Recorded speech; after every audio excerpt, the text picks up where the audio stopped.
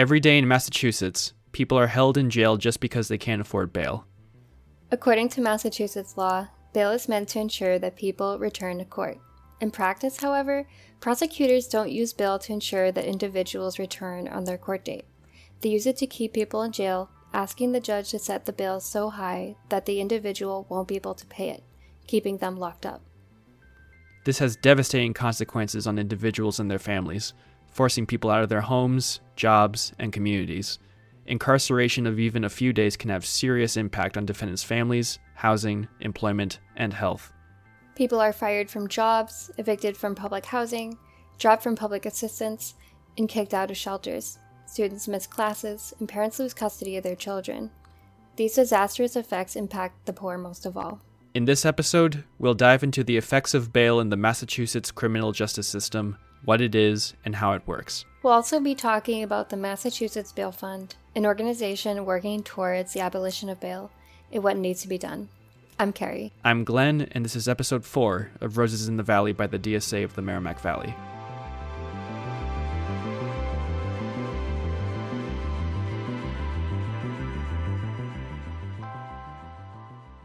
When someone is arrested in Massachusetts, a bail commissioner at the police station or a judge at the courthouse decides whether or not the individual will be required to provide money to ensure that they return to court.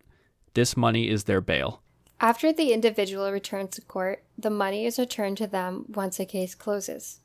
If the person cannot afford the bail set, they will be held in jail until their case is over. Some spend months or years in jail awaiting the conclusion of their cases simply because they couldn't afford their bail, sometimes as little as $50. Research by Jessica Symes, an assistant professor of sociology at Boston University, found that Massachusetts locks up a disproportionate number of residents from smaller, more disadvantaged cities and towns. Quote, "The main driver for these incarcerations is bail," said Ms. Arhens of the Prison Project, adding, quote, "The only reason most of these people are being held is that they're poor," end quote. It's supposed to force people to return, but all it does is force low-income people to serve pretrial sentences, said Atara Rich Shea, manager of operations at the Massachusetts Bail Fund. "We have posted bail as low as $25, which is disgusting," she said. Adding the non-refundable $40 commissioner fee just deepens the cut. "It's a cost families don't get back," Ms. Rich Shea continued. She said that while bail is paid in cash, it's returned by check, making it hard for people without easy access to a bank to get the money quickly or be forced to redeem at a check cashing facility with yet another service fee. These seem like small indignities, Rich Shea says, but they are actually large when we're talking about people with fixed, low, or no incomes. The Massachusetts Bail Fund was created to address the systemic inequality caused by the prominent use of bail in the state's criminal justice system. Using alternative funds, the Bail Fund provides bail assistance for low-income individuals. A man allegedly shot and nearly killed another man outside a crowded bus in Dudley Square last summer.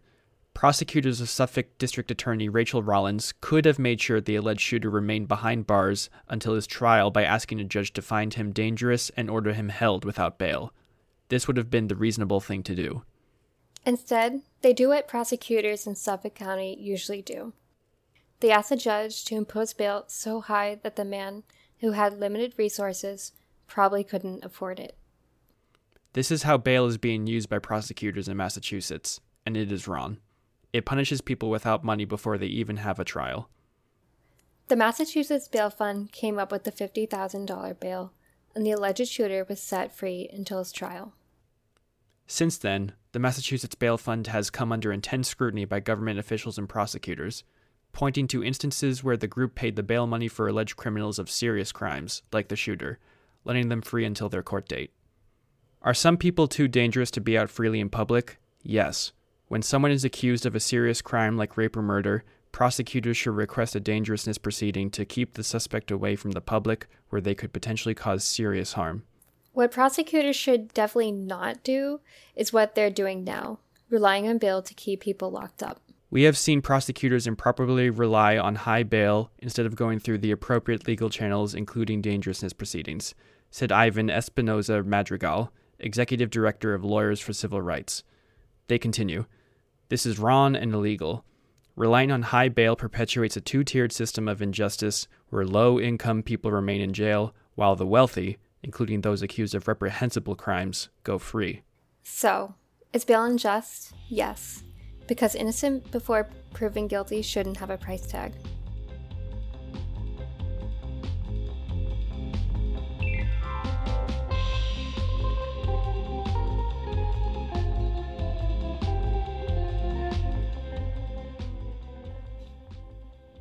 Thank you for listening to Roses in the Valley. Our sources are massbailfund.org, Sam Cody from The Telegram and Gazette, and Andrea Estes from The Boston Globe. Apologies for any names we mispronounced. On the next episode of Roses in the Valley, we'll be talking about internet hacktivist Aaron Swartz and his legacy.